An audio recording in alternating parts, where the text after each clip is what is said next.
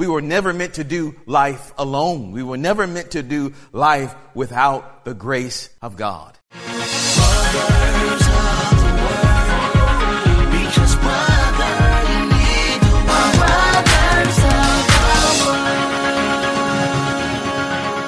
And now for Hold On to Grace. Thank you for joining us for Brothers of the Word, because, brother, you need the Word. Hallelujah. Tonight I want to start off with a true story. Maybe some of you can identify with this. My wife and I, we were going somewhere down south into Savannah not too long ago. And we were going to be driving her car. Now, we don't drive her car a lot, and it's still sort of new. So anyway, we would normally start off on a long journey sometime in the morning, while the light is still up, got plenty of sunlight to drive with. But on this particular occasion, we had to get out of there. We had to go and visit a family, and so we just had to leave late in the day. So as we're driving down the road, the sun going down, I'm driving the car, being the man, I'm driving the car, praise the Lord. Now, we started off that journey with the deck somewhat stacked against us because I was already tired. Had been tired that week, needed a rest, but got to go. Put on your cape and fly down, right? So we're going down this very dark expressway, and I'm noticing these headlights aren't so bright. As we're going down the road, just going down, it's kind of squinching a little bit. Okay. All right. We've just got to deal with it. Lord, help us just to deal with these lights as we go on down this very dark expressway. So as we continue going down the road, I'm getting tired. I say, okay, you know what? Let's go ahead and pull over.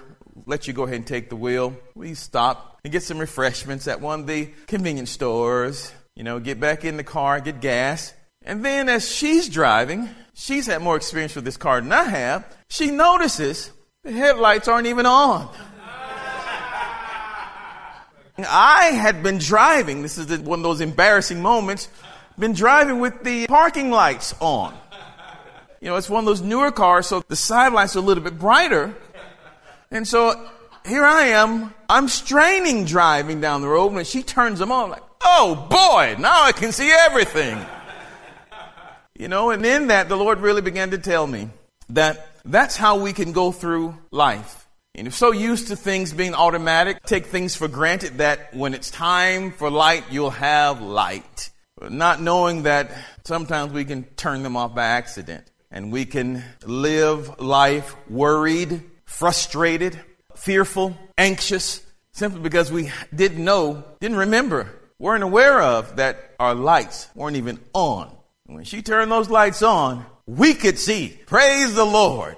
Not only that, but we had access now to bright lights, high beam lights. Praise the Lord. So it is with that thought tonight, let me bring you this word entitled, Hold On to Grace. Hold on to grace. Because the grace of God is just like those car lights. I mean, you can drive down life and you're doing your thing for the Lord. You're trying your best to be saved, to walk that saved, sanctified life. But it can get really, really hard if you forget about God's grace. You can think that it's all about you and you got to do it and you got to be the one with the S. Hallelujah. You got to be the one with the cape and do this and that and the other without remembering you forgot the grace. It's easy to fall from grace and get right back into works, right back into good intentions. And then that's how burnout comes in, I'm tired of doing this. And I'm not sure how many of you have ever asked the question before, Lord, how long can I do this? How long can I continue to do this? How long? Well, those type of questions come from the fact that we have somehow we have slipped away from the grace in that area. We know that there is saving grace. We're saved by grace. Hallelujah. It empowers, the grace of God empowers us to do the impossible. The grace of God empowers us also to do and to be. We are saved by grace, and because of grace, we can do the impossible and we can be who we should be. So we have to hold on to grace. So before we go any further, examine your life. Has it been really, really hard? Sometimes, I'm not sure if you've had the experience before, but you get so tired sometimes you just want to cry. Just so tired, so frustrated, so aggravated, don't know what to do. Somewhere along the way, we stopped with grace. We let go of grace. Somewhere along the way, we dropped it. So I believe the Lord is telling us tonight, hold on to grace. Check your headlights. Make sure that they're on. Your life will get so much easier because we were never meant to do life alone. We were never meant to do life without the grace of God. Let me show you something here. We're going to start here. Let's go to Matthew, the 16th chapter. Very familiar text of scripture. Let me show you this. Matthew 16. I'm reading to you out of the King James Version. Matthew 16. Very familiar. And this is going to set the foundation of our time tonight. So Matthew 16, I'll read verse 13 and we'll just go on down until we finish. When Jesus came into the coast of Caesarea Philippi, he asked his disciples, saying, whom do men say that I, the Son of Man, am? And they said, some say that thou art John the Baptist, some Elias, and others Jeremiah, or one of the prophets. He said unto them, but whom say ye that I am? What I know what they're saying about me in society. You know, recently there was, I believe, a Time magazine saying, who is Jesus? Somewhere, one of the magazines on the cover. What is the world saying about me? What are they saying about me? Okay, but here's the big question. What do you say about me? Whom do you say that I am? Then, of course, 16. And Simon Peter answered and said, thou art the Christ, the Son of the living God. And Jesus answered and said unto him, blessed art thou, Simon Bar-Jonah, for flesh and blood have not revealed it unto thee, but my Father which is in heaven. And I say unto thee that thou art Peter, and upon this rock I will build my church, and the gates of hell shall not prevail against it. Let's stop right there for a moment. Now consider that this is all about identity. Identity. The Lord said, first of all, what do they say about me? Who do they say that I am? Now who do you say that I am? Peter gets the knowledge from the Father. You are the Christ. You are, in effect, you are the grace giver. We understand that law came by Moses, but grace and truth came by Jesus Christ. You are the Christ. You are the grace giver. Jesus, you have been identified. After Jesus is identified, he immediately identifies who Peter is. He says, and I say unto you that you are Peter. You are the smaller rock here. So the Father tells Peter who Jesus is, and Jesus identifies who Peter is. And this is how the church is meant to be built, is meant to be constructed. The Lord said that he is the builder. He said, upon this rock I will build. Jesus is the builder. What's the foundation? The foundation is knowing who Jesus is, the revelation knowledge of Jesus as Christ, the grace giver. We stand on that foundation. And then the first thing Jesus does is begin to build. And he builds us by telling us who we are. It's important to know who Jesus is. Hallelujah. We're lost without that. Secondly, you must know who you are in him. He will breathe that word to you. This is who you are. This is what I'm calling you to do. This is how you're different from all the others. And all of us are unique. Not one of us have the same exact calling. Our Father loves variety. How many flowers are there in the world? I have no idea. How many bugs? No idea. How many fish? No idea. None whatsoever. The Father loves variety of every kind. And he's called us all unique and special. And so he tells Peter, as he's telling you and I, after you have the revelation of who Jesus is, you've called him Savior, Lord, your God, your King. And then the second thing the Lord does with you, as he did with me, as he did with Peter, he tells you who you are. This is what I called you to do. And without the knowledge of who you are in him, we just sort of walk through life wondering, what am I here to do? What am I here to do? We sort of just sort of shoot at anything, hoping to hit the target, but we don't have an idea. But we have to be in the presence of the Lord for him to tell us who we are. And it is with that knowledge that we then begin to move forward through and with his grace. I love what Paul said. He said, I am what I am by the grace of God. By the grace of God empowers me to do. The grace of God empowers me to be. I need the grace of God. Hold on to the grace of God. We must hold on to his grace. And even when the apostle gets into a tight spot, right? Let's look at that for a second. When things began to get tough and a messenger of Satan was sent to buffet the apostle because he had so much revelation, what did the Lord tell him there in 2 Corinthians 12 chapter, 2 Corinthians 12? The Lord says to him in verse number 8 through 10, let's read this time out of the New Living Translation. And it says, 3 different times I begged the Lord to take it away. Each time he said, what? My grace is all you need. King James says, my grace is sufficient for you. My grace is all you need. The devil's coming at me, Lord.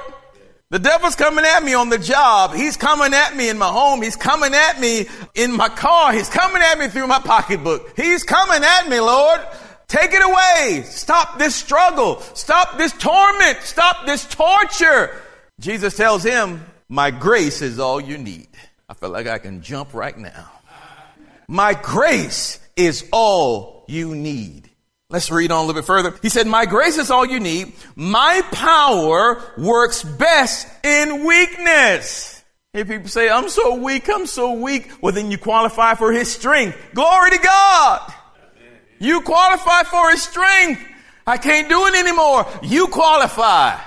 He says again, my grace is all you need, for my power works best in weakness. So now I am glad to boast about my weaknesses, so that the power of Christ can work through me. Verse 10, that's why I take pleasure in my weaknesses and in the insults, hardships, persecutions, and troubles that I suffer for Christ. For when I am weak, then am I strong.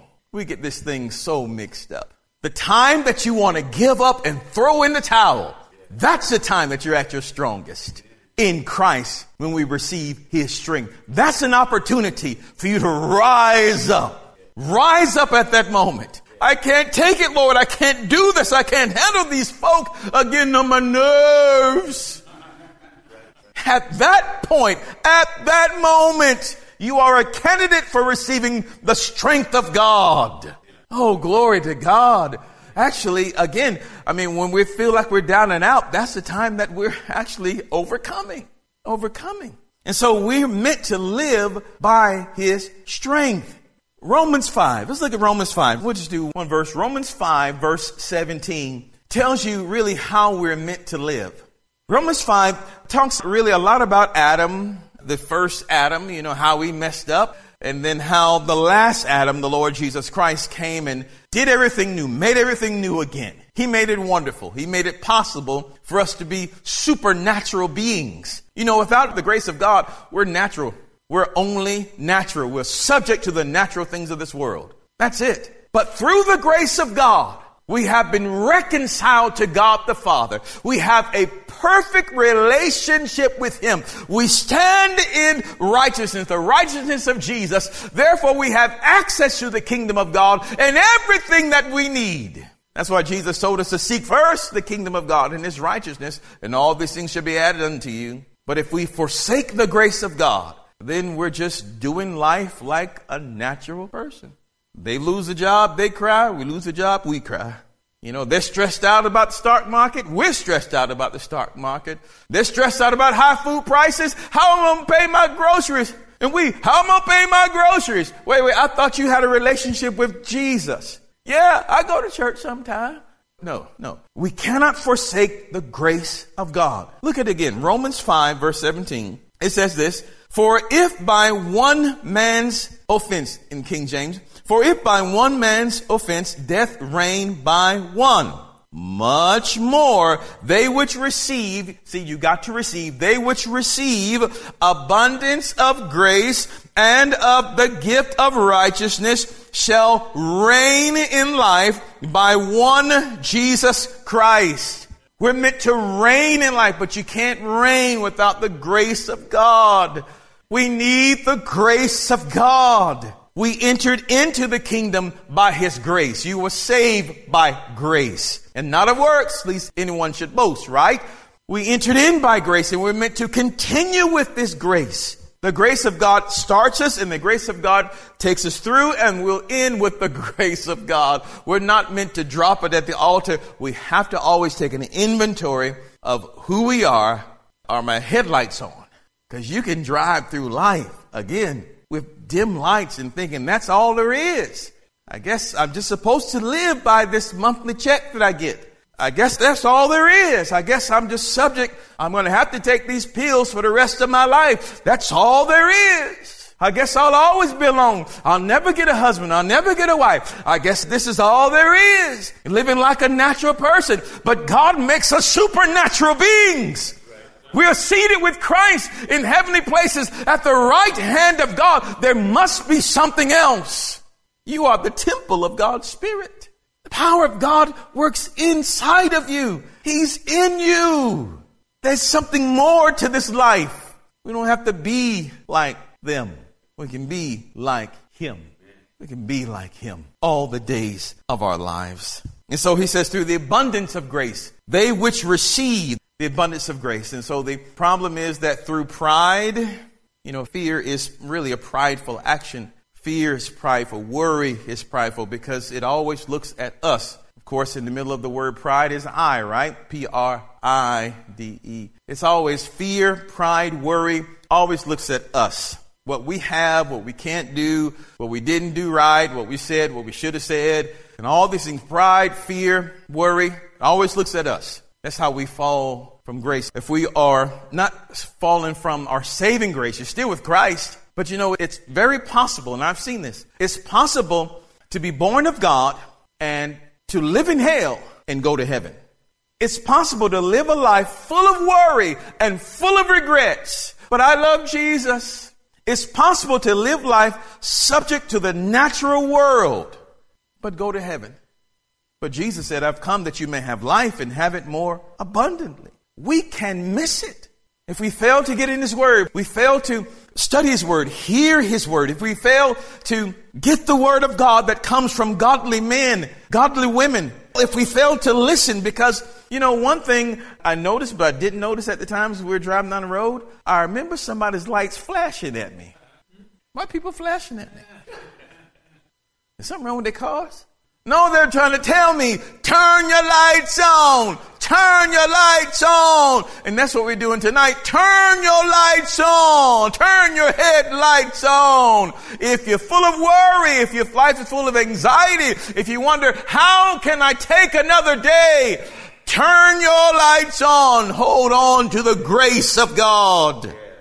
They which receive the abundance of grace. Got to receive it. Pride keeps us from receiving. I can do this. It's so slippery. It's so sneaky. We get so used to doing it hard. So used to be filled with burdens. So used to be weighed down. So used to straining to see, straining to do, that we don't realize we didn't turn them on. I just didn't turn them on. And when they're on, it's so much easier. Life gets so much easier. But we must hold on to the grace of God. So I tell you tonight, as I close, take an inventory of your life. We don't have to live a hard, burdensome life.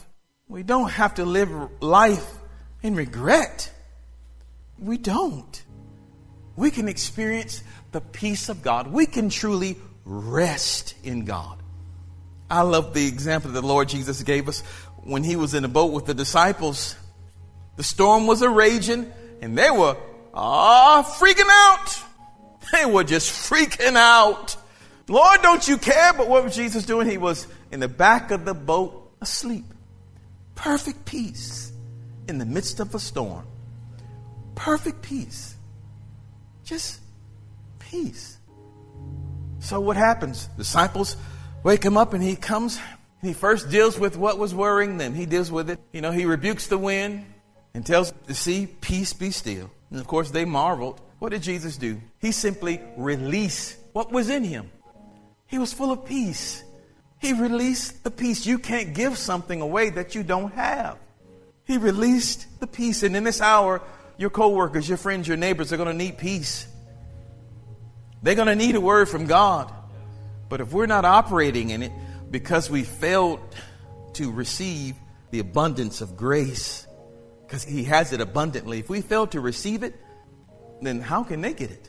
You can be a walking word. You can be that example that God has set for them. But we have to receive it. So I pray this word has blessed you tonight, and I pray that you'll be so richly encouraged. Turn your lights on and hold on to God's grace. God bless you all tonight. And thank you for joining us, brothers of the word, because, brother, you need the word. Amen. You are listening to brothersoftheword.com. This was the message titled, Hold On to Grace, by Mark Stroud. This message is number 6615, that's 6615. To listen to thousands of free messages or to send this message number 6615 to a friend, go to brothersoftheword.com. If this message has been a blessing to you and you would like to help support this ministry, go to iwanttogive.com. That's iwanttogive.com. Listen to brothersoftheword.com often because, brother, you need the word. Brothers of the Word.